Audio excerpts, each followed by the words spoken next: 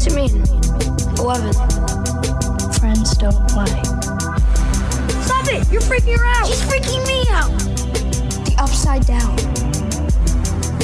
Do you understand what he's talking about? No. I found the chocolate bunny! Oh God, please tell me it's not the kid. I need to die! Mornings are for coffee and contemplation. Holy shit. Welcome back. My name is Chris. I'm Andy. And I'm Steve. And this is Streaming Things, the unofficial podcast that recaps Stranger Things, the popular Netflix property. I said popular, and that is not a word on any planet that I am aware of. So if you've never heard the show before, first, it's amazing. There's quite a few little Stranger Things podcasts popping up all over the Upside Down. So would you please take a moment to smash that subscribe button and go ahead and rate it 5 stars if you're not a heathen, and tell your friends about it. You know, leave a review. Talk about it on Facebook. Do Get a little the word out there. Snapchat filter of you listening to it with your Beats headphones. This is what you got to do, listener. You got to treat yourself. Steve. Put on some thick black glasses so you don't see any light. Draw a bath. Pour a lot of salt in that bath water and just lay there and float and listen to our voices. How much salt do you think you need, Steve? About 1,500 pounds worth of salt. Jeez, that's not that much. Don't worry. Just go to your That'll do local the trick. middle school, break in, steal their de-icer salt, and It's going to take you places if you do that. Listen to our voices in the bathtub of salt, and it'll take you places. It'll get freaky. lay in the bath and listen to Streaming Things. Streaming Things. All right, we do that from time to time for new listeners. So this is our first rewatch since it debuted, except for Andy, who is on his third rewatch, and that's our little stick. We watch each episode and then hop right on the mics, like the little hoppers, little David Harbors. A little hop joke. It's a little hop joke for you. So this episode, this is Chapter 7, The Bathtub, which is where you are now listening if you were paying attention and following directions. Netflix describes this episode thusly. 11 struggles to reach Will while Lucas warns that the bad men are coming. Nancy and Jonathan show the police what Jonathan caught on camera. Jonathan, I don't know what a naked Nancy photo has anything to do with this case. Why are you showing us this photo? I mean, she's got a sweet back, but... I feel like everything in that description happens in the first 10 minutes. Yeah. It definitely does. Yeah. And yet, it works. I was in. Right. You Yeah. know? Mm-hmm. I don't think anybody reads those anyway. For like episode 7, you're just... The next episode's already just prompted, because the first time you watch this, it's just solid 8 hours of just debauchery. Netflix automatically plays the next episode if you don't do anything for during the credits. Are you still watching? Doesn't do that. It does it. It does, actually. Does it still do that? Yeah, You it does, better but still be watching. It's got to be a long time. Like my son's 4, and he watches Sarah and Duck, which is a great little British television show. And so you just leave it on while we play Legos all day and stuff. Yeah, and eventually it's like, are you still watching? I'm like, mind your own fucking business, Netflix. I mean, I always get that impulse of, man, Netflix, why are you judging? Yeah. But at the same time, if it went away, I would kind of be sad. Like, I feel like it's watching my back. It's got my best interest at heart. Like, are you still watching? Shouldn't you go outside? Yeah. Come on, man. I should say this episode was written by Justin Doble, for those that care about the finer points of how television works. J-Dub. There's that info. Yeah, we call him J-Dub. We don't call him that. So we cut to the opening of the episode is Mike cleaning up 11, or helping her clean up in a less weird way than that sounds. And we get a cute romantic exchange where they almost confess their little childhood love for one another. And there's almost like an adolescent kiss even that They sort of lean in a little. silly as Dustin interrupts. I love the line right before Dustin interrupts, because Elle looks at Mike and says, am I still pretty? And he's like, totally. Yeah, you are. And I don't think it meant to be hesitant, but it definitely came off of not as pretty. But. Or maybe they're really hyping up like she was really dirty. She hasn't showered in a couple days. He's like, I'm into blondes, but we're still friends. So Mike figures out that the repair trucks, the Hawkins energy trucks, are part of the organization that's coming to get them, which I thought was pretty smart, because they're unaware of what Lucas has, his information, where he spotted them in the compound, so he didn't have much sleuthing to do. But Lucas tries to reach them on the walkie, says the bad men are coming, after some feedback and various things where they couldn't hear one another. A little frustrating trying to... What did he say? What did Mad Dustin? hen? Yeah. Mad. The Mad Hens are coming? I mean, it would have Is been that funnier. code name? Does that mean anything to you guys? If they ran anyway. The Mad Hens are coming! Why are Mad Hens coming after us? I don't know. Run, get 11. Mom, did you order any Mad Hens? Tell them I've left the country. The whole scene works just the same with the Mad Hens. So Mike figures that out, and some terrible mothering goes on. Karen is not the mom of the year. No. She goes up when Mike comes up, and he's very upset. He's obviously in some sort of trouble, and she's like on the phone with one of her girlfriends, probably gossiping with old Flo. She's like, Mom, and like clearly under duress. Mike, what have I told you? When I'm on the phone, you don't bother mommy. You know, she talks just like that. To be fair, his it was a very much like a kid, like, this is life or death. You have to listen to me. Do we have any repairs planned today? Right. Well, I just felt like, and then Dustin comes screaming in, we have to go now, all wide-eyed, and then they just run. And then we don't come back to Karen for a solid 6 or 7 minutes, which I'm sure is just some editing, and it was right after, but it made it look like 30 minutes later she went downstairs like, Mike? Oh, shit, they did leave. And then they leave the country. Where was baby Holly this whole time? I don't know. Just maybe Ted was fathering for once in his damn life. Probably no, not. he wasn't. Baby Holly's still nursing the hangover from the last episode. Yeah. She went hard. So then we get an epic chase scene, the likes of which has never been seen in a box. I mean, like a television box. It was very, what's the word? You know, like Intense? Intense is a word that applies, but it's not. It's like how you describe a Fast and Furious movie, maybe other than shitty. Schlock. Schlock. No, not schlocky. Not schlocky. Exhilarating. That's the word. I'm looking for. It's a Okay, very yeah, exhilarating okay. chase. We've got 7 to 9 vans, which I thought was unnecessary because they're not using multiple routes. I know how suburbs work. These streets are all connected. These are adults that have unlimited resources, seemingly. And then we got kids on bikes. And there's like 9 vans right behind the bikes, not gaining speed. You know. Although that one took the turn pretty hard. Oh, hardcore. Yeah, that was the stunt driver. God damn it, Frank. This is not Lethal Weapon 5. Just, I don't have enough money for another take. Let's just leave it in. I just felt like a van could have pulled around Elm Street and kind of like, cut them off, you know? Right.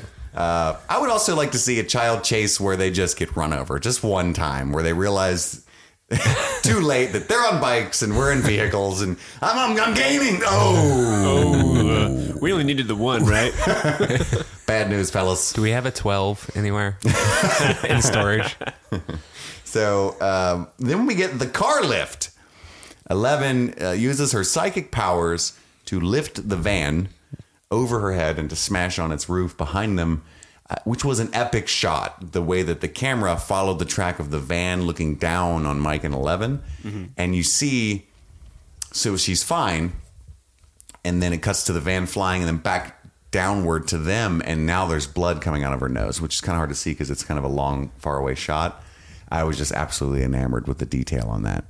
And did you guys pick up on that? I mean, it was pretty obvious, yeah, but it's incredible. I was just very pleased by that. I wanted to mention it. I just wanted to say none of the bad men, they really are bad men because none of them gave a shit about their compatriots that were in that van. I know. If they flipped, they're like, oh, damn, the kids got away. Modine just gets out and does his dick wench pose. Yeah. I will meet again, 11. Papa's coming. Yeah, it's in the outtakes. The dude that's laying there upside down. That's so bad. Will somebody clean this up? And how are they hiding this? I know that they have good cover-up resources, but you've got... I mean, that's the kind of suburb where somebody goes 45 in a 25 and you've Yes. got ladies everywhere. Slow down. It's children playing. You know, like every neighborhood has that one woman or one person. There's in my neighborhood, it's this lady who lives across the street from me who just sits outside their house all day and is like, "What's happening?" The lady in my instance literally has binoculars that she uses to spy on people in the neighborhood. Wow. It's creepy. Wow. So you know Is that that Lucas's lady. mom? Oh, yeah, you know it's Lucas's mom. Who are these weirdos? Freak shows. But yeah, you know one of them will be like, I am calling the number to the power company and letting them know that none of their drivers are being very reckless. And The power's on. This suburb is a ghost town. None of the children from the school. Are we to assume that Dustin, Mike, and Lucas are the only children that play outside from that school? It's the 80s. There should be like kids everywhere. It's a little dad washing a car, maybe some lawnmower action. This is like 4 p.m. on a weekend in a suburb. Beautiful day. There was a shot of the sky that panned downward at one point. Is it a tilt? I'm sorry. Tilt, it's not a pan. It's just embarrassing. Tilts downward from the beautiful sky. It's a good day to be outside. So then they meet back up at the junkyard after losing the 9 vans. I didn't count them. I think there was roughly 9 vans. We can comfortably say less than 10. At most, 100. Yeah. No more. We don't know if they were all in the shot or not. So Lucas comes around. How did you guys feel about Lucas's change of heart? Did you feel it was earned? Ish. He kind of has his moment of like, oh, did you see that? No, Dustin, we miss it. And he's that was Luke's like, awesome. That was awesome. And he has his little moment, sit down, and he says, all that stuff I said about you being a traitor, I'm sorry. And then 11 has her nonsense line, friends don't lie. It's like, that's not the moment for that, 11. No, it made sense because she lied. Yeah. No. So she was saying, friends don't lie, I'm sorry too. What the only thing about that scene that didn't like is that after all of that, Mike offers the handshake again, and Lucas hesitates again. It's like, you guys just had your moment of like, okay, let's put all the past behind us and let's move on. And then Mike offers the handshake. So, you know what? I am still mad. And then shakes his hand. They made a dramatic pause. Yeah. I was expecting, even on a second rewatch, no handshake. Brothers give hugs. I was just about to say something like that. I was going to say it would have been better if they played it off like in like a pro wrestling match when the guy offers a hand. They're like, get that shit out of my face. We're hugging. Yeah, that's what I was expecting. What did you think? Was it earned from Lucas, Steve? I think so. Where did it come from? Whence? Oh, well, he realizes through watching the bad men in the lab leave, he realizes that there actually were bad people after 11 this entire time that he didn't really believe in. And also she used 11 used her powers arguably for the first time to benefit all of them and like take them out of, she saved them. And that's the first time she's used her powers in that way in front of Lucas. Yeah. So in a way, maybe that's his way of thinking like, oh, I've just been a jealous jerk this whole time. And yeah. And I mean, when you are in a situation like that with people that you care about, where it's like very, very high stakes and you make it out together, that's a very bonding experience. So. When you make out together? Yeah. So you don't think it was earned? No, I mean, I'd love the moment. I just, somewhere in the back of my mind was like, I really don't know what in the past, 60 minutes of the show has caused Lucas to have this change of heart. I mean, he thought what she did with the van was awesome, but also conceivably in Lucas's mind, they wouldn't even be chasing them without 11. So I think there's plenty of room there for Lucas to still be a dick. And maybe he just was lonely and caught up in the moment. He's back with his friends, and that was awesome. You know what I mean? Like as a kid, that's awesome. Jacked up. I love you. I don't care. You know what I mean? Like, so I can get that. And I love the moment. I just wanted to, get some thoughts about what exactly, because there was no, in my mind, like specific event other than that caused him to have a change of heart specifically.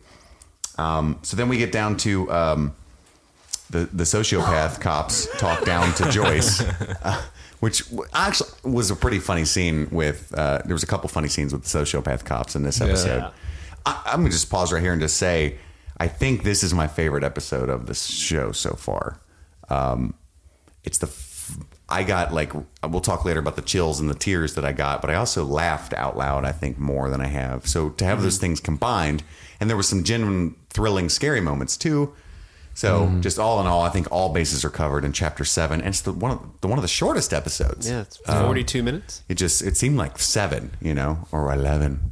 Hey. So yeah, the Joyce and Hopper find out that Billy Bobby Brown. Jonathan and Nancy are at the police station, so they arrive there to look at that.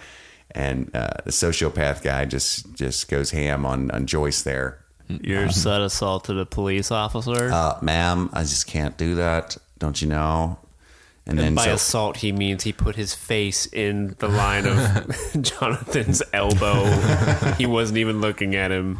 So then they find the monster hunting supplies. So Hopper's coming to her defense, and he's like, Hop, you got to look at these bear traps and guns and stuff before you go defending this kid. No. And Hopper's like, that doesn't look good, actually. What's up?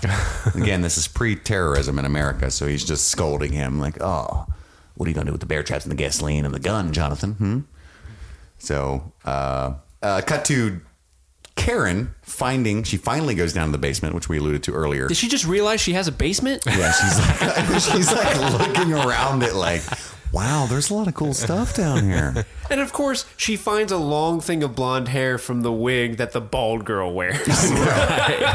She doesn't find like Eggo crumbs or anything like that. She's like, oh, I think Mike's been sneaking some ladies down here. I know there's like a little like what's a cot built up in this little shed. She's just like trying to put it all together.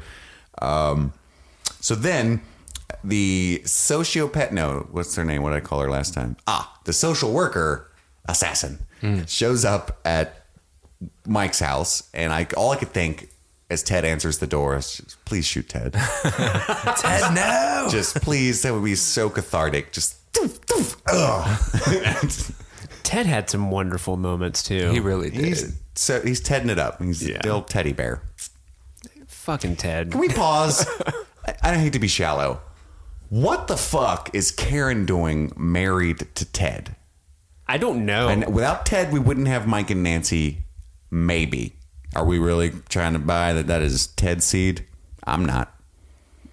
Karen, we alluded last time that Karen had some wilder years. I'm just saying, it makes a lot more sense. But he's not a handsome man. Right. Karen's gorgeous. And not that there can be nothing. Maybe Ted's got a lot of money and he's a very stable, loyal person, but he's a fucking moron. Yeah. They alluded to that's the reason she's with him is because he's got a stable job and a steady income. And people have alluded that he's a good father, but I'm not seeing it. No, I'm not seeing any sort of like redeeming qualities other than he's pretty much just... He's human tofu is what he is. Yeah. He's just human tofu, just bland. He said Jiminy Christmas in this episode. I mean, like, it doesn't get much more vanilla than that. I think my mom used to say that or something like that. Or instead of maybe Jiminy Cricket. Yeah. Instead of Jesus Christ. Oh, Mom. Yeah, so just please shoot Ted. What did he say to the police officers, like, or to Modine? In that, I can't remember. He says, "What happened to her hair?" And they just ignored it. Yeah. And then it's just like, "Oh my God, is she Russian?" Yeah. Mike with a girl. I mean, trust me, I've tried, but we would know. Boy's not like his daddy. You know, am I right, Karen? He's not laying the pipe like Papa. He's not like the T-Bone. He's such a fucking Jerry. That's a solid Rick and Morty reference. Yeah, just Hayden. Anyway. He really is a Jerry. Oh my gosh. Super Jerry. Jerry's cooler than Ted. Anyway. So Modine turns the charms on Dr. Brenner turns the charms on Karen. And I did it in my notes. I call it the sinister sincerity. Because that's his weapon. That's his tactic with his employees, with his kidnappees, prisoners. His 11s. His 11s. And it's so creepy. Like he pretends to care and be very sincere. And like, so he goes up to Karen. He's like, look, I know you're upset. Who wouldn't be? Am I right? I wish I could tell you more, but my hands are tied. But I'm telling you, Mike is in a lot of danger. And like, you get this, she can even sense that like, you're the danger, but there's nothing I can do. And there's like people everywhere. And I don't know. It's so like, I hate to say this, but like, marmy molestery, like this vibe that he gives off, you know? Honey, don't be scared of Mr. Modine. He's our government. They've got our best interests at heart. Ted's such a patsy. And that's a hilarious line. I mean, this was, a year and a half ago, so I don't think Donald Trump was president yet, but there's plenty of other reasons to mistrust the American government. And so that line just delivered in today's context was obviously comedy from the Duffers. I thought that was great. Or maybe from Justin Doble. Do you find Matthew Modine, Dr. Brenner, threatening at all? Like, he's kind of like, the threat from him is almost because he's non-threatening in a way. He does have all this power, but he's not very threatening at all. Like, physically, he's not scary looking. He doesn't have like a very big physical performance that makes him intimidating. He's just like, hello, I'm here to help you.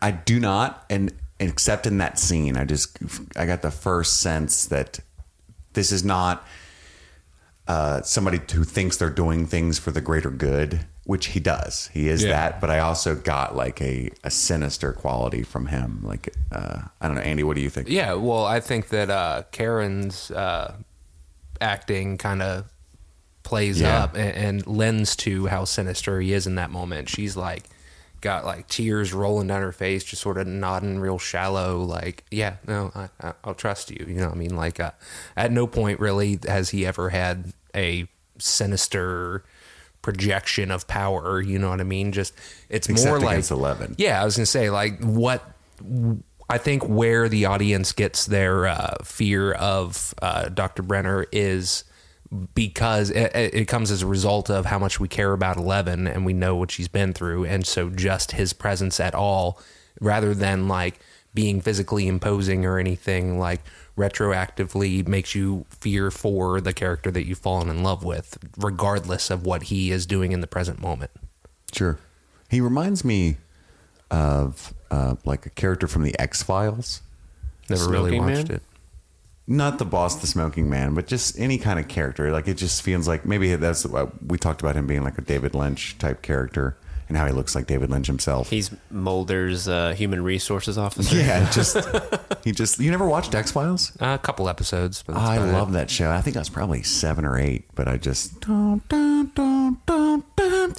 had to stop watching that show after like It creeped me season 3. the fuck out. I had to stop watching it because it was like, it creeps me out because I said earlier in an earlier episode I'm scared to death of little grays, and so that was horrifying. But I had to stop watching it because every episode it seemed like these little grays would like mess with Scully, and she'd be like, these aliens, and then at the end of the episode, I just don't know if aliens are real. And it would drive me nuts.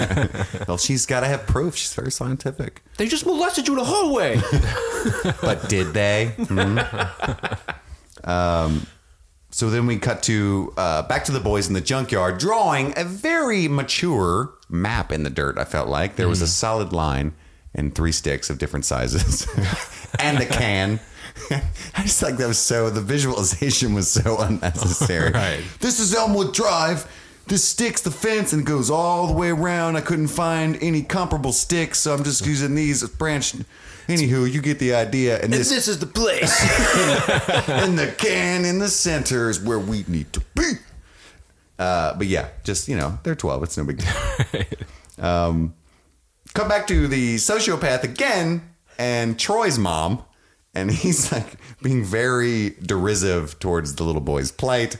As Hopper comes out, like, what the hell's going on out here? And then the mom's trying to explain what happened to he broke my arm and your officer's being very rude to me. And it's like, it's just some little girl broke his arm. See, that's what I'm talking about. It's the fact, Hopper. And he's like half laughing. Like, Yeah. I'm just trying to state a fact. Because he is an asshole. He has no feelings. We've established that. Yep. But now it's funny because it's He's dead happening to inside. Troy. Because Troy's an even bigger asshole. And then Troy's like, I love how Hopper is, with everything Hopper knows, Troy's story is very believable. It's fitting in line with the narrative that Hopper has been investigating this whole time. But we get this funny exchange for all the other characters where Troy's like, she can make you fly. And he's like, yeah, that makes sense. That's what, Terry Ives' sister told me she could do. And piss yourself. And then the other cop's like, say, what? Because that is so random. Like, okay, make you fly. That's weird, but I'm with you. And piss yourself. Like, those are two very 2 powers. irrelevant superpowers. Yeah. Sign her up for the X-Men. Cat didn't fly. Pee-pee pants. Do you like Troy's mom has to be the most trusting mother of all time because I know. She's like, tell him. Tell him, honey. No, tell him. Tell him about the Tell him yourself the power. real stuff about how she can fly and make you pee yourself. Like, if I told my mom that, she'd be like, go the fuck to sleep. Go hang out with that shitty mom in the basement thing or something. Get away from me. Yeah, I just, I noted that too. I guess that's why he's such a shitty kid. He's just too trusting mother. Did you like Hopper's performance in that scene? Only because he comes and he's very dismissive, like, just take out a statement. Get her out of here. Yeah. And he walks away, and then what does the kid say? Like, she can... He said she didn't have any hair. Oh, she didn't have any hair. And there was blood on her nose. He turns around, so he goes from going like, just take a statement, get her out of here. Boy says she doesn't have any hair. What did you just say? And he just lays Troy out with the Hopper punch. Yeah, hearkening back to the story, of course, that he heard from the original coroner about what happened at Benny's Diner, right? Ooh, memory on fleek, as the kids say. Cut to Steve, Tommy H, and Carol. We always forget Carol. It's my mom's name. Old Carol.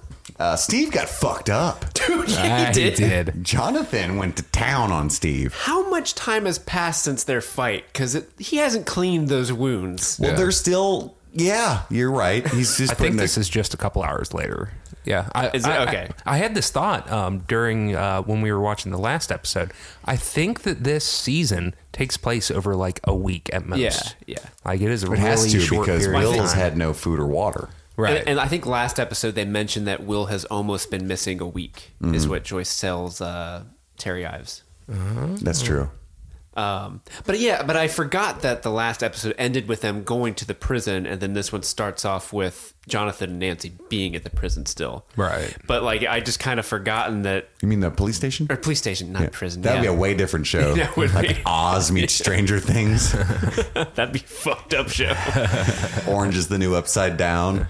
Sorry. So I kind of forgotten that like it's literally maybe an hour or so after the fight. But so seeing Steve's face like that, it's like, dude, You need to do something about go that. to urgent care.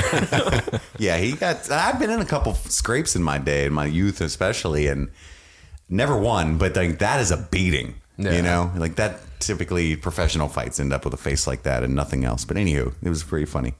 Steve confronts Tommy H, so that's when Andy is vindicated. He was trying to elude last time sneakily because he had seen the show since we had. Yeah. He already knew that Steve did not personally spray paint the wall and the theater. By the way, how did old Tommy H get up to the marquee to spray paint that? And no one noticed. Here's my logic.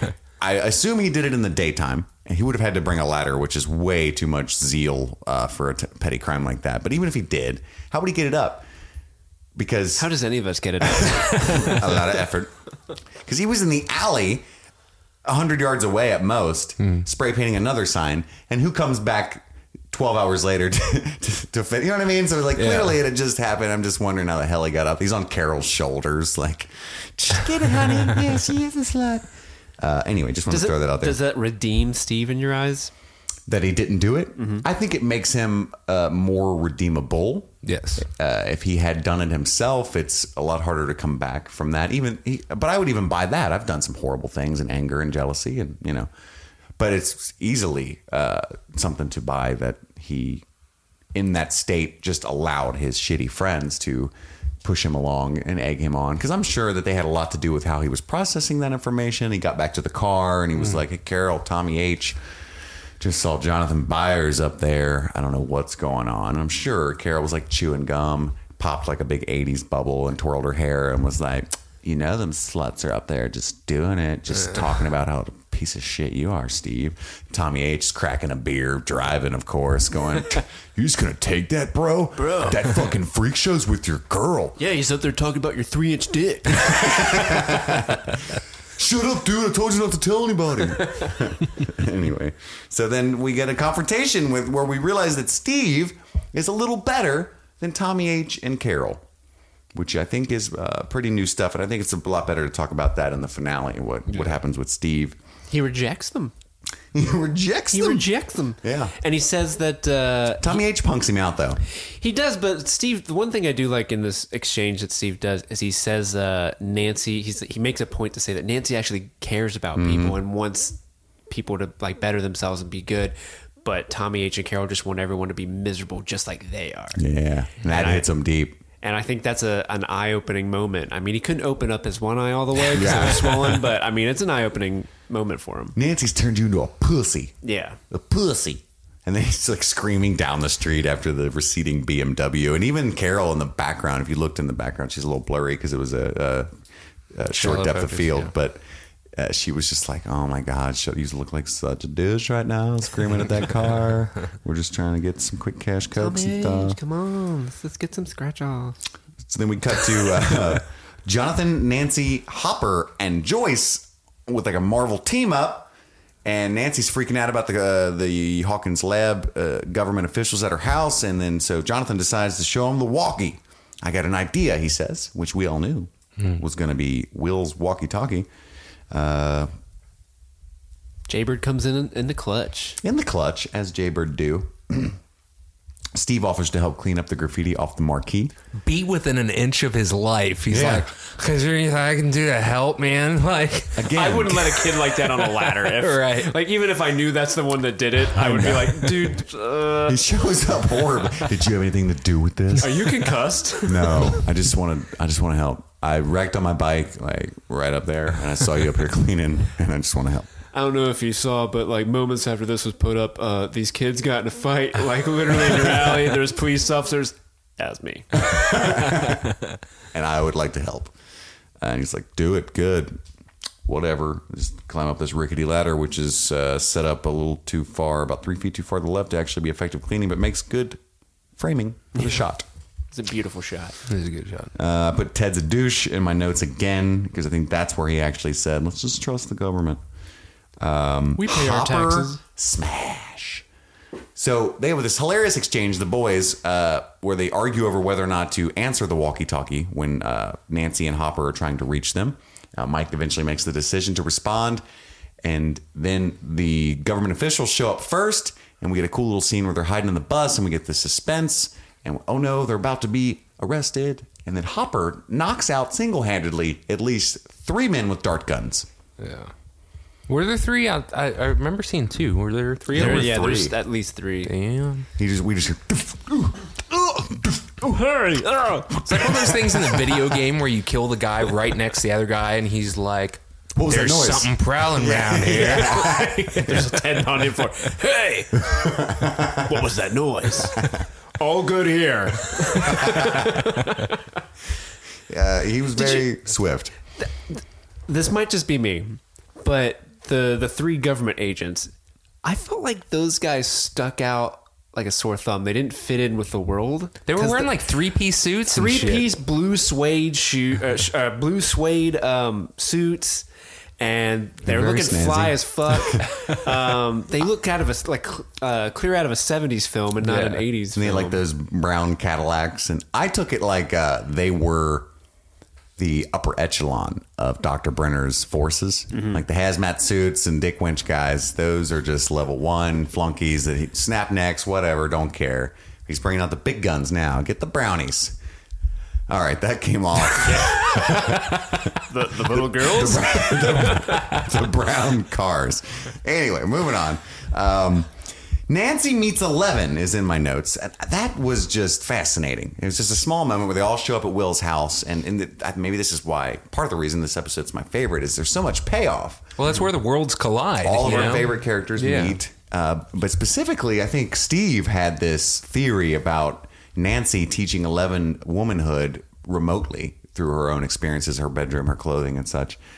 And I was really paying attention when they finally met, and there was just this adorable moment where Nancy, is that my dress? And it was supposed to be like a one-off joke, but I think there was a lot of emotion there for me because of Steve's speech, where it's like, hey girl, I see you looking pretty, you know? You got good taste, 11. Yeah.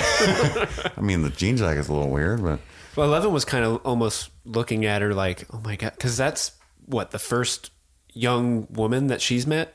maybe ever. Ever. And she's looking at Nancy almost like she's a celebrity, just even there. She's just like, I don't want to talk to her because she looks cool. Oh my God, what do I say? What do I say? Oh, she's pretty, you know? Yeah. Yeah, it was very cool. Why do you have a blonde wig? Is that real hair? And then I have in my notes here, it just killed me. So I forget the question that Hopper asks 11. So they're all discussing inside Will's house what to do with the plan of action. There's a lot of exposition where they share information that they've all gleaned, that we all have, about the electromagnetic fields and compasses and how 11 works and how the lab works and all this. I think, does Hopper say, can you find them again or something like that, right? To 11? I think so, yeah. And she hardly ever speaks, but when Millie Bobby Brown speaks, the world listens. She says one word twice. And I think that's before that, all she had said is friends don't lie and I'm sorry. Mm-hmm. That's pretty much all she says the whole episode. And then she just goes, yes. Yes. I don't know. It sounds weird, but it's the fact that she hardly ever speaks makes it so powerful when she does, even in her like simplistic lexicon. It's the Silent Bob syndrome, bro. Like when they speak, you fucking listen because they've been silent this whole time up till then. It just, I don't know, something about that emotive power of that moment, yes. And it always does that close up. And I don't know, I was just very pleased by that. I don't mean to harp on that small moment, but Tub. So then 11 tries to look for Barb and she needs more power, like Tim Allen. Solid Home Improvement reference. Thank you. Man. Thank you. Mr. Clark is a Casanova. Can we just talk about that? Mr. Clark can get it. He can get it. That Asian woman was gorgeous. Yeah. And he's just sitting on the couch watching the movie. She's like, oh, this movie's so scary. He's like, hey, babe, they only made that with bubble gum and popcorn. That's He's what they science reeling them in. His phone rings like, sorry, I'm super popular. I'll tell him to call back later. And I love how he's all horny and he's not right now, boys. The mustache train is about to leave the station.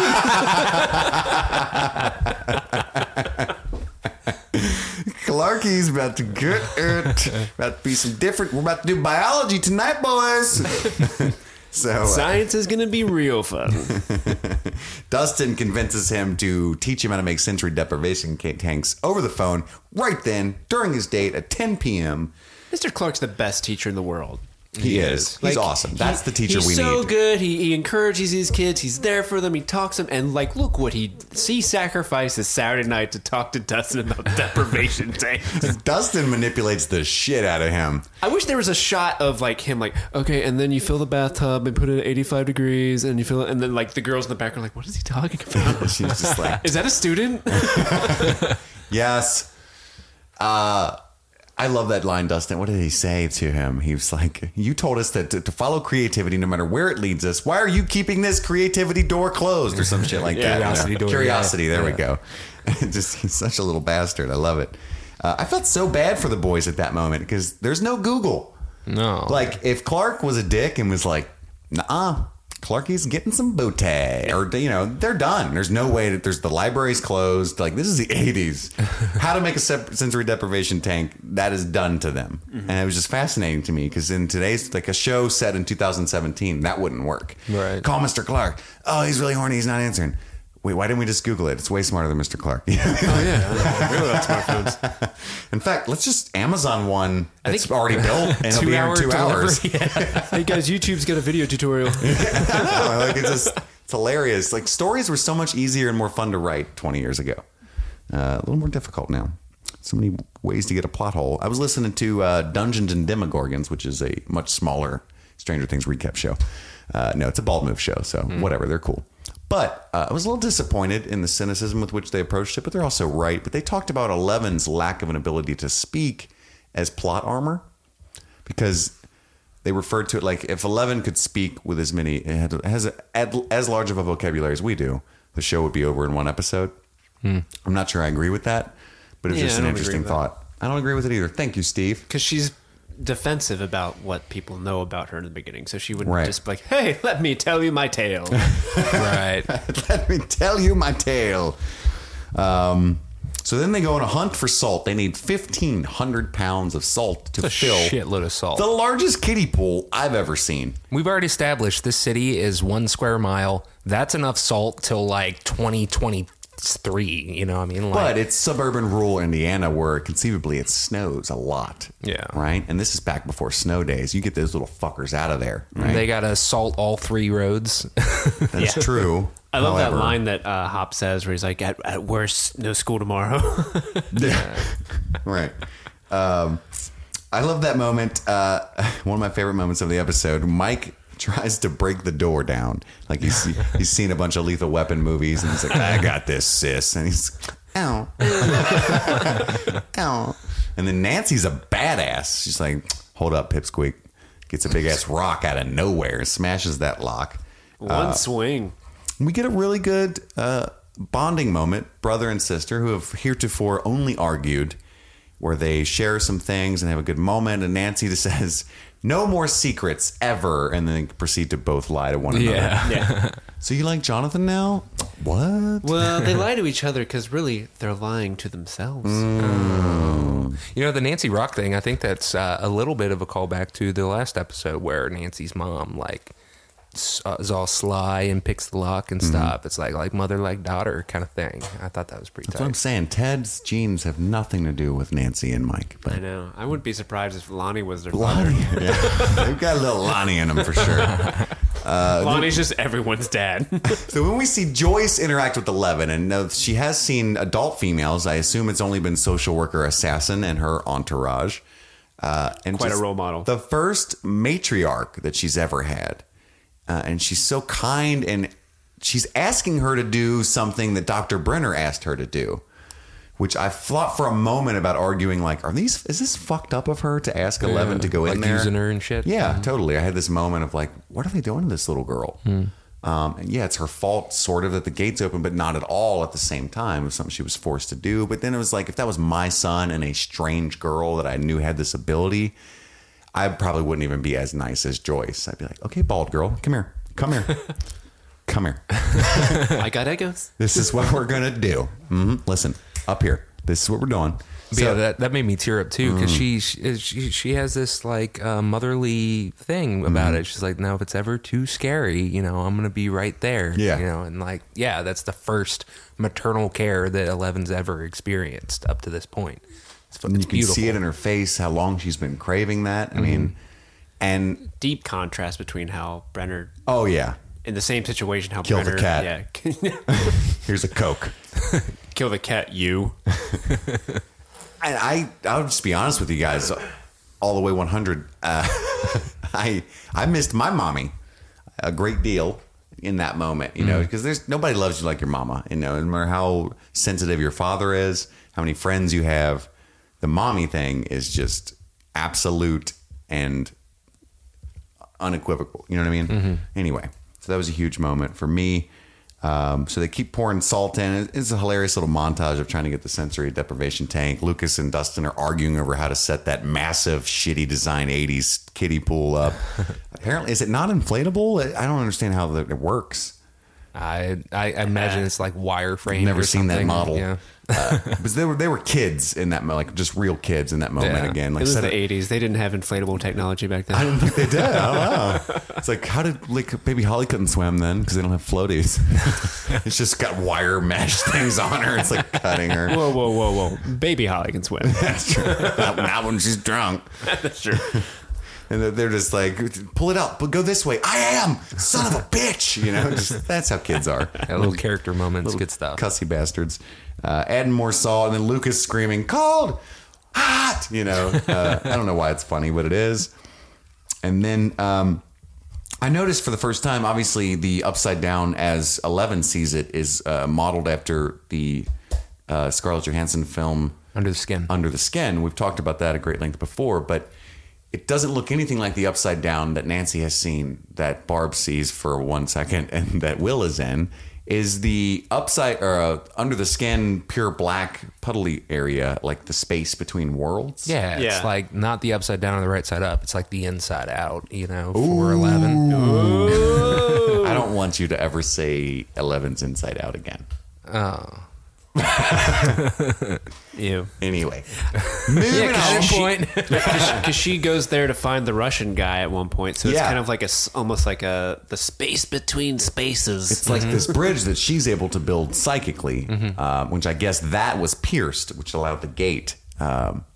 I just thought it was. I don't know why it never occurred to me before. I was like, wait, that's not where Will is. You know. I can find them. No, you can't. They're not there. And she seems to be able to have like a GPS of the psychic powers, where she Fast travel. Yeah, fast travels straight to Barb's disgusting body. And that was what awful. happened to Barb?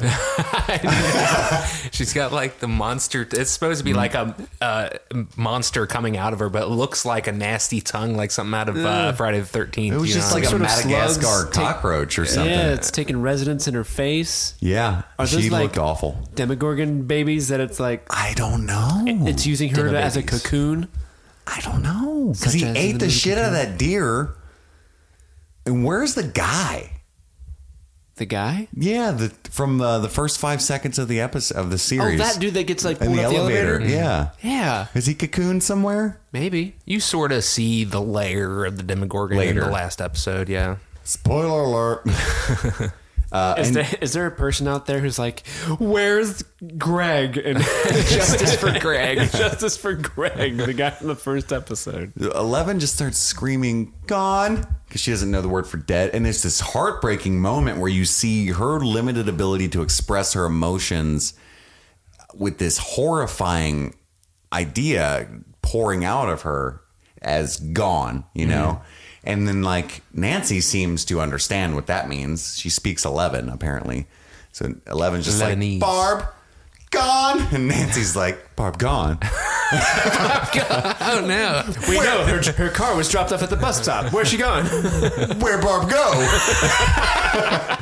It would be funny if 11 could only say the one thing, and she's like, Barb, friends don't lie. What the fuck does that mean, kid? Mouth breather. Sorry. Yes. Anyway, She calls the Barb's corpse a mouth breather. bug breather. Mouth breeder. Oh, yeah, I got it, bud. Then we get Joyce versus Hop. So they locate Will. We find him in his Castle Byers. That was an epic moment too, because we're in the inside out version of the Upside Down, and she mutters Castle Byers, which didn't know she could read, I don't think, but that's awesome. And that was also pretty far away, so she has wonderful eyesight. Anywho, we get a cut back to the gymnasium and just a knowing look from Nancy to Jonathan. For some reason, it just was emotionally affecting to me. It was a very effective little cut. Props to the editor. And then Joyce is communicating to Will through 11. She's Yeah. telling her what to say. And it's neat that 11 can hear Joyce. And when she starts freaking out about like, oh, Barb's gone, Joyce is there to be like, honey, it's okay. Don't be scared. And it had this echoey, comforting quality. So we juxtapose. So she starts to lose her shit when she finds Barb's body. But unlike Dr. Brenner, Joyce is there to comfort her. She's not locked in this tank and alone. And that's what children need. That's what all people need. And that's where I really broke down. Like I had a moment when she first talked to 11, but when she's shouting into the inside out, I just got covered in chills, and I'm trying to write notes and I'm crying and shit. And like trying to, so Steve doesn't see me because he's a really tough guy. So I'm like wiping tears. You crying away. over there? He's the Tommy H of this Why you podcast. crying, you big puss? Andy's turning you into a pussy. But Joyce is the best mom ever. She's a really strong mother. I agree. Did you guys like that moment too? I assume. Oh yeah. Oh, yeah. It was a big one for me. It was probably the most emotionally affected I've been throughout the show so far. Much like clothes and malls, Winona stole that scene. Yeah. Nice. Because she got convicted of shoplifting, for the listeners who don't know Winona Ryder's past. From like 17 years ago. Pretty long time ago. Oh wow. Cut to the worst painted school mascot I maybe have ever seen in my life. That tiger on the wall on the American flag, which is a cool shot of Nancy It was just a sitting super there. cool shot, yeah. But wow. That's such a high school hallway First mural, though. Did a great Yeah. job. That's probably a real middle school. Yes. Yeah, it's making me picture like the eagle, the shitty eagle drawn Yeah. at Scott and painted on the bricks at Scott. Yeah, like it's very much in tune with what would actually be at a school. And it's such a cool shot, you know, like it's imposing predator thing over these two kids who are overwhelmed, kind of huddled on the floor. Ooh, like, nice. It's, you know, very symbolically affecting, but they also got the power of America behind them. Ooh, symbolism everywhere. So yeah, Nancy, continuing her badassery, is the one who decides. Oh, because it's the government. That's why there's the flag with the predator thing. Oh, yeah. Shit. The looming predatory government. That's what tigers sound like as well. Is that? Yeah. No. Yeah. Never heard a tiger? No. Sexy tiger. So Nancy's the one that says, we can't just let Hop and your mom go in that thing. They're going to die. Hopper can punch. Your mom's pretty much used. What's she going to do? Smoke at the Demogorgon? Secondhand smoke doesn't kill that fast, Jonathan. We need to help. And Jonathan's like, I mean, I do kind of love my mom. Yeah, you're hot. So we're going to do the thing again? Not that thing. His line there is so weird. He says, like, she's like, we got to do this. And he says something like, you want to try it again or something. It was such you still weird... want to try it?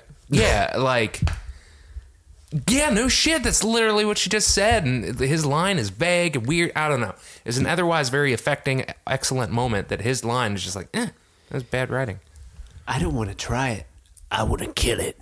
What if she said... yeah, you want to try it or something. What if she said, there is no try? I wrote down something that will be in the annals of Stranger Things criticism for all time.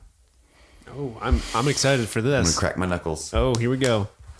Nancy is justice for Barb. That was a dud? That was a dud? I set it up too high? Damn it. I thought you were going to like lay down this hot criticism of Stranger Things, but you're like, no, guys. Nancy is the justice. I just thought it is the strange thing. She's the justice. She's gonna go. She's ready to fucking. She knows Barb's dead, and that's how she's reacting. She's angry. She wants retribution. She seeks fucking justice for Barb. For Barb. I thought it was neat. Nobody's ever said that before. Is that a criticism, though? Didn't you say criticism? Yeah, like Stranger Things criticism, like analysis, you know, and like criticism with a capital Like C. theoretical I thought you were going to be like, this is my hot take about Stranger Things. No, this is the greatest criticism, and then it'll go down the history of Stranger Things. That mural. bad form. Just edit out Andy's analysis of that. I think the flag is the government. Yeah, I came up with that piece. It was a really good one. It was a really good one, though. Let's cut to the worst cops ever. A teenage boy is able to burglarize the police station without anyone accosting him whatsoever. Apparently there's a fourth cop. Didn't know that. Yeah, he's a handsome one. Was that a fourth cop? I thought it was the same cop who had just removed his glasses. Oh, I don't know. I also thought it was a fourth cop. I thought it was just like, oh, who's that guy? But we could both be wrong. It's happened once before. They need a night shift. Nameless deaf cop is what he should have been in the. I know. Jonathan's like picks with bear traps go off, the gun fires, and he's like, "Have a good night." Flo? Will you keep it down? I'm trying to watch the game. Flo, lock up. Don't forget to get jelly tomorrow. Hopper ate them all last time. Okay, come in a little early. Anyway, I take it too far every time. Captain, take it too far. I would say Take it too far. you can never take it too far. And then we cut back to poor little Will, who has not eaten or drank a drop of water in 5 to 7 days, which was about to kill him. And you can see that, and I guess it's very cold in the Upside Down. He's still mumbling away at the one song that he knows, and which is apparently a comforting song to him.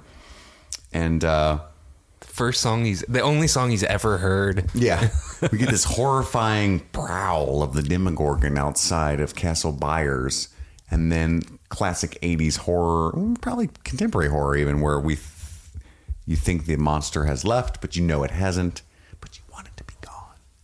And then just this cacophony as it explodes Castle Byers. And it cuts so quickly. Yeah. As brilliant. And that's where the fucking episode ends. And since we do the show a certain way, we can't watch the next one yet. It's driving me crazy. What if that was the ending of season 1? That would have been a Walking Dead maneuver. Yeah. Anger. People would have rioted in the streets. The coolest part about that particular bit to me was the score for the entire ending credits was just the growling and ominous ambiance of the Demogorgon, which I thought was epic. Yeah. It really sold the emotion of that scene. And especially since we won't watch it for a couple days, it was just like the finality of it. You know? Whoa, was that the Demogorgon? Guys, I think it's here with us. That was a pretty good Demogorgon, wasn't it? Yeah. Pretty good. Thank you. It's kind of like Predator. So, which it is. Yeah. Okay, let's move on to Steve. Did you count any wills in a particular segment you like to call the will call for streaming things? I sure did. What was it? 4. Okay. I don't know why you guys are laughing. I counted 4 will calls. There was definitely some wills for sure. What is will call? Oh yeah, well we should explain that will call is whenever anybody in the episode yells "Will" or "Where's Will?" We count those. There was a controversy that we wanted to address.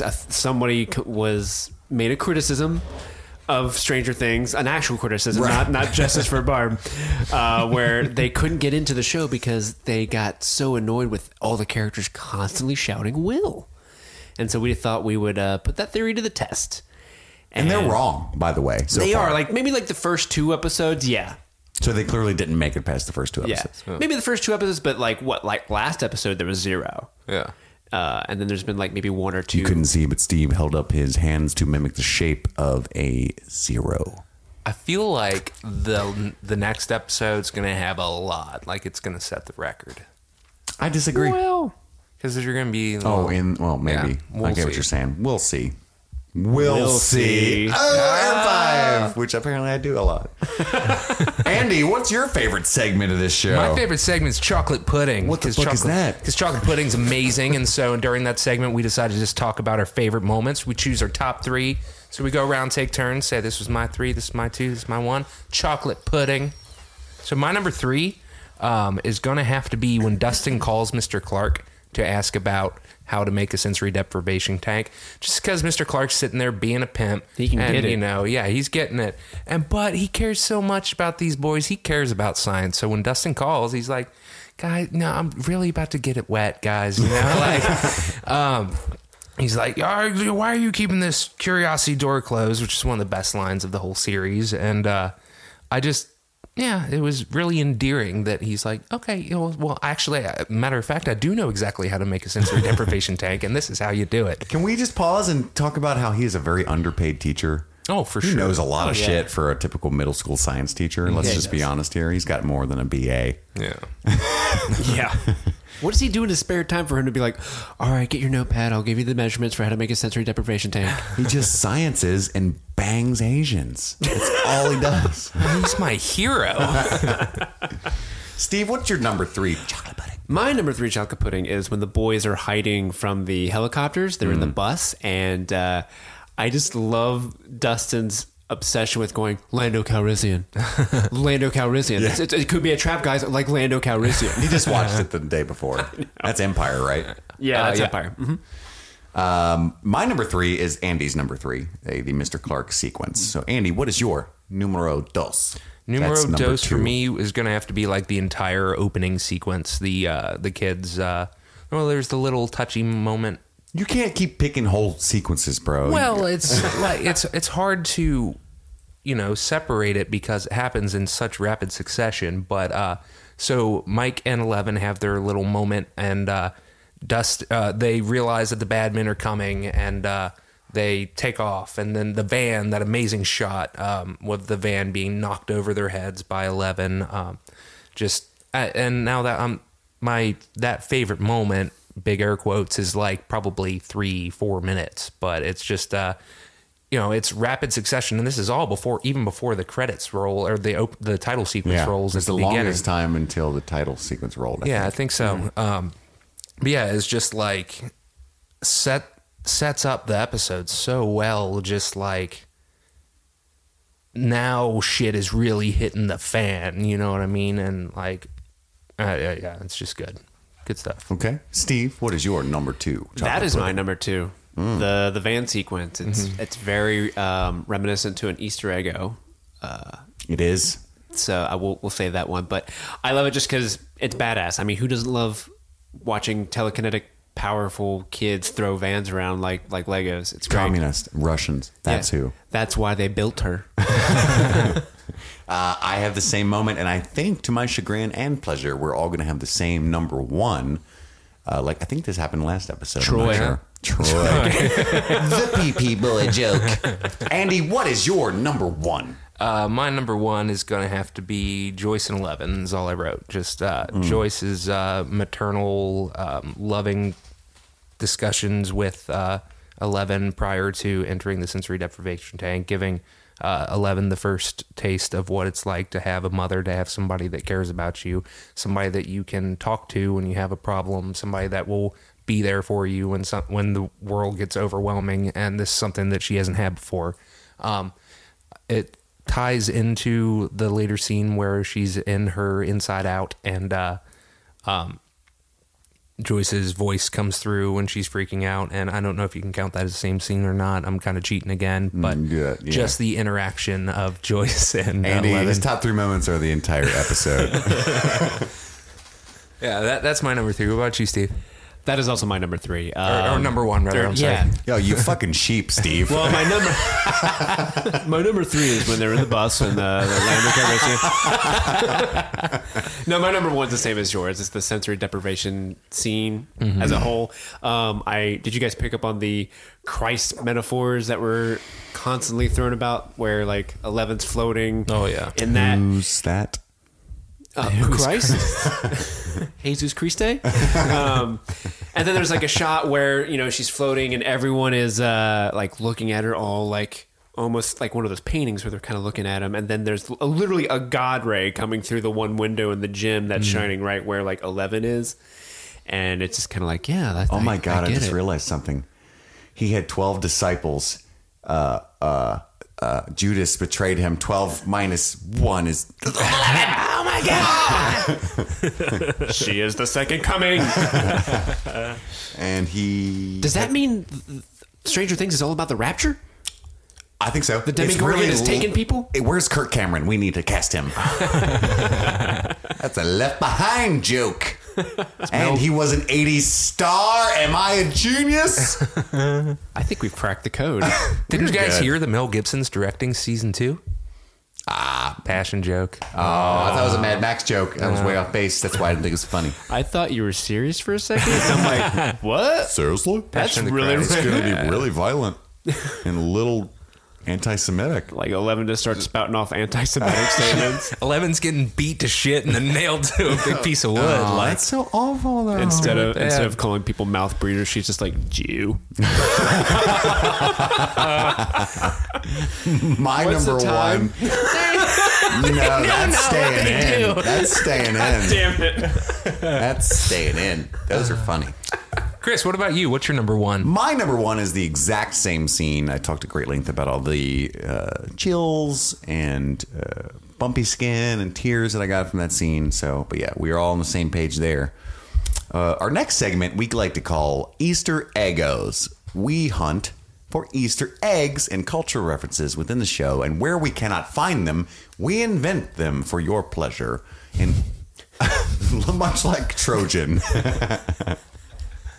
Here's your Andy, Easter Eggos made for your pleasure. Let's just rattle them off. Andy, Steve, then me. And whatever's left, we'll just go. I only have a couple this one. Most obvious of which is the references to Lando Calrissian during the bus scene. Why is that relevant for Lando Calrissian? So who is Lando Calrissian? Let's spoiler Empire real quick for the listeners who have no interest in Star Wars and why that is a good reference. Lando Calrissian is a fellow smuggler from Han Solo's history. It's like a character that's introduced in The Empire Strikes Back that it's one of those characters is introduced where it's just like everybody already knows him kind of thing. But he is forced to betray the Han and Luke and Leia, Even though he's by their the Empire, friend. even though he is still well-meaning. He invites them to Cloud City under false pretenses by order of the Empire in order to capture them. That's what leads to the whole Han being frozen in carbonite sequence. This deal's getting worse all the time. Steve, ego from Steve. The van chase is very reminiscent to E.T. It is extremely When, like they're- the alien wearing the dress on the bike. Yeah, if they just put 11 in like a little basket in the front of the bike and like maybe put a blanket on her, yeah. It's pretty good. It's pretty great. I would like to point out that the losers. So Troy, it caught my eye because he puts a lot of emphasis, which could have been like 80s acting, but I took it a notch higher. He's like, go with those losers. It's like he winks at the camera. Which is the Losers Club from the It novel, I believe. That's what I was going to call out there. Andy, another ego from you, if you have one. The van chase sequence. Now, this is not an ego as much, doesn't apply to the time period or anything. But the van being flipped is very reminiscent of The Dark Knight, when there is a giant cord that's placed in the middle of a road in Gotham, and the semi hits it and then flips ass over face. And I can't think of any other movie or TV show that has that very specific, like, front wheels just stop dead and then, the back end of the vehicle shoots over it like that. That's the only other time I've seen that done. That's such a cool stunt too. Yeah, it's dope. And I think they actually did that in The Dark Knight. Like they did it in the middle of a physically- Chicago street. Yeah, Yeah, awesome. it was just insane that they actually did that. Steve, another ego from you. This harkens back to an Easter egg that I think Andy had a couple episodes back when the Hawkins lab people are raiding Mike's house. One of them comes out with a box of paraphernalia, and the very most prominent piece sticking out of the box is the board game Dungeon. Yeah, they make it very obvious when they're carrying that out. You know what I mean? Like, hey guys, that's another like winking at the camera kind of moment. What about you, buddy? I'm going to skip past that one. Doesn't count that much. Just they mentioned the Russians a lot, which the Cold War was obviously going on in the 80s. When she's in the sensory deprivation tank, I did not get the vibe of Christ, which I'm sure actually is a thing, a little Christ figure action, a little allegory. It reminded me very much of a Steven Spielberg movie, Minority Report. I love that movie. The, what is he called? Precogs, laying in their little tanks to amplify their precog powers. Deep cut, man. Precogs. I wouldn't have remembered that. I was like, precogs. I love that movie. That's such a good Precognition. It is a good movie. So Underrated. a little more Spielberg, because sometimes it's not necessarily 80s, but other works of 80s powerhouses that they do. So I think that was a move there on their part. So, Andy, do you have any more? Yeah, my last one, another more contemporary film throwback, I think, is when the cops go to look into Jonathan's trunk. It is a Tarantino shot. He is very famous for putting the camera in the trunk of a car or at the point of focus of the characters, looking up at them, and they open it up and they all look down like, oh shit. And it's like Reservoir Dogs. They did it in Kill Bill. He's done it in a lot of his movies. So yeah, I think that there was some pretty clear influence there. Steve, do you have any more egos? I have three more. The real obvious one is Mr. Clark's watching The Thing. That's the obvious one. yeah. When I totally didn't ask you what movie that was. No, man, you knew right away. The scene where Hop and gang are on the radio trying to get a hold of Mike, and they kind of give up for a second, and then there's like that. He puts it on like the fireplace mantle, and there's a little kind of a zoom in on the mic. Zoom in. Zoom in on the radio when Mike finally replies. There's a book. There's a book on the mantle, and it's Ghost Stories by Hans Holzer. Oh, Hansi. He's a popular paranormal activity writer, and that's just one of his books. Nice. Also, there was another Vangelis song playing throughout the episode. That's the Where was that? I can't remember where it was, but it played through I think 2 or 3 scenes. like quick scenes in I'm succession. gonna download some of his stuff on iTunes. I adore it. Yeah, for the people who don't remember, he's most famous for composing the Blade Runner score, and it's very synthy, kind of ethereal sounding music. Wasn't he the one who did? Like from Friday the 13th? Yeah, He might have. I don't know. That'd be Not cool if he Halloween. was. Is it Friday the 13th or is no, it it's Halloween? the Jason one. Yeah. Yeah. Oh, it's Jason. Yeah, I was a joke, but I just really wanted to do that on the mic. Oh, well, then yeah, it probably wasn't. I believed you. I was like, oh, that's Oh, were you that's- being serious? I was I'm like, that sorry. sounds possible. That was the Sure. most absurd thing I could come up with on the fly. It was the mom. Was that not a who directed Halloween? John Carpenter, I believe. Is that Joe Carpenter? He did Halloween and Jason. I think so. Seriously? I can double check. Because if it's John Carpenter, he probably did his own soundtrack. 'Cause he always does. Only we Yeah, had these he little does. portable computers. Well, while you're googling, Let's call Mr. Clark. He would know.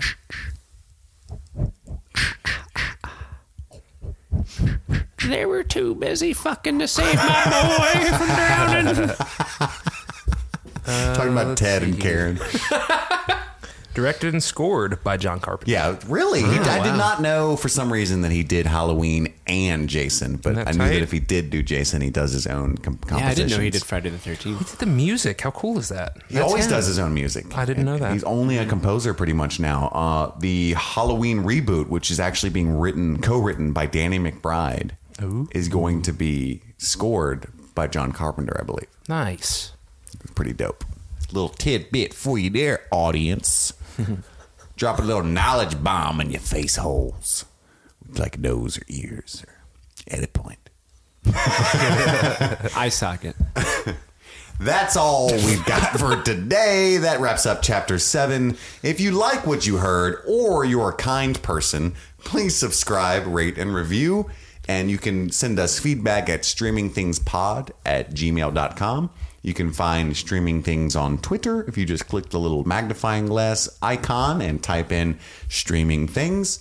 You can follow me on Twitter at CMichaelRudd, Andy, At Inkwell Verbal. and Steve. You can go to my website, stevemayfilms.com. SteveMayFilms.com. You can also listen to my pro wrestling podcast called K-Fabulous Wrestling Radio. What's that called? K-Fabulous Wrestling Radio. K-Fabulous. Yes. Fabulous. Okay, just making sure because I didn't hear it well. It's an amalgamation of two words, fabulous and kayfabe. K-Fabulous What Radio. is kayfabe? Kayfabe is a made-up word. It refers to, in pro wrestling, you know how pro wrestling's fake? Yeah. What? Well, it's the in-store universe of wrestling. So where it's perceived as real, that's called kayfabe. Interesting. So like if like two wrestlers, they're friends in real life, but on screen they hate each other. If they're in public and they see a fan like, oh, they're hanging out together, they'll start acting like they hate each other because they got to keep it kayfabe, got to keep it real for the masses. Oh, sorry. And that's Streaming tidbits things. like that and more you can find on K-Fabulous Radio. That's about all we have. Look for our finale episode on Chapter 8 coming soon. And then we'll do a quick recap of all of Season 1. And then a little bit of an anticipatory episode on Season 2. Watch the trailers together, talk about things like that, things we'd like to see, things we think will happen. And then we will all wait the last few days with bated breath for October 27th when Streaming Things 2 drops. And we'll cover that whole damn season because we are dedicated to you, our dear listener. Now we're going to go kill these flies. You have a wonderful night. My name is Chris. I'm Andy. And I'm Steve. And that's Steve. Streaming things. Streaming Things. Streaming things. Look how Andy stopped saying streaming things and goes, yada da.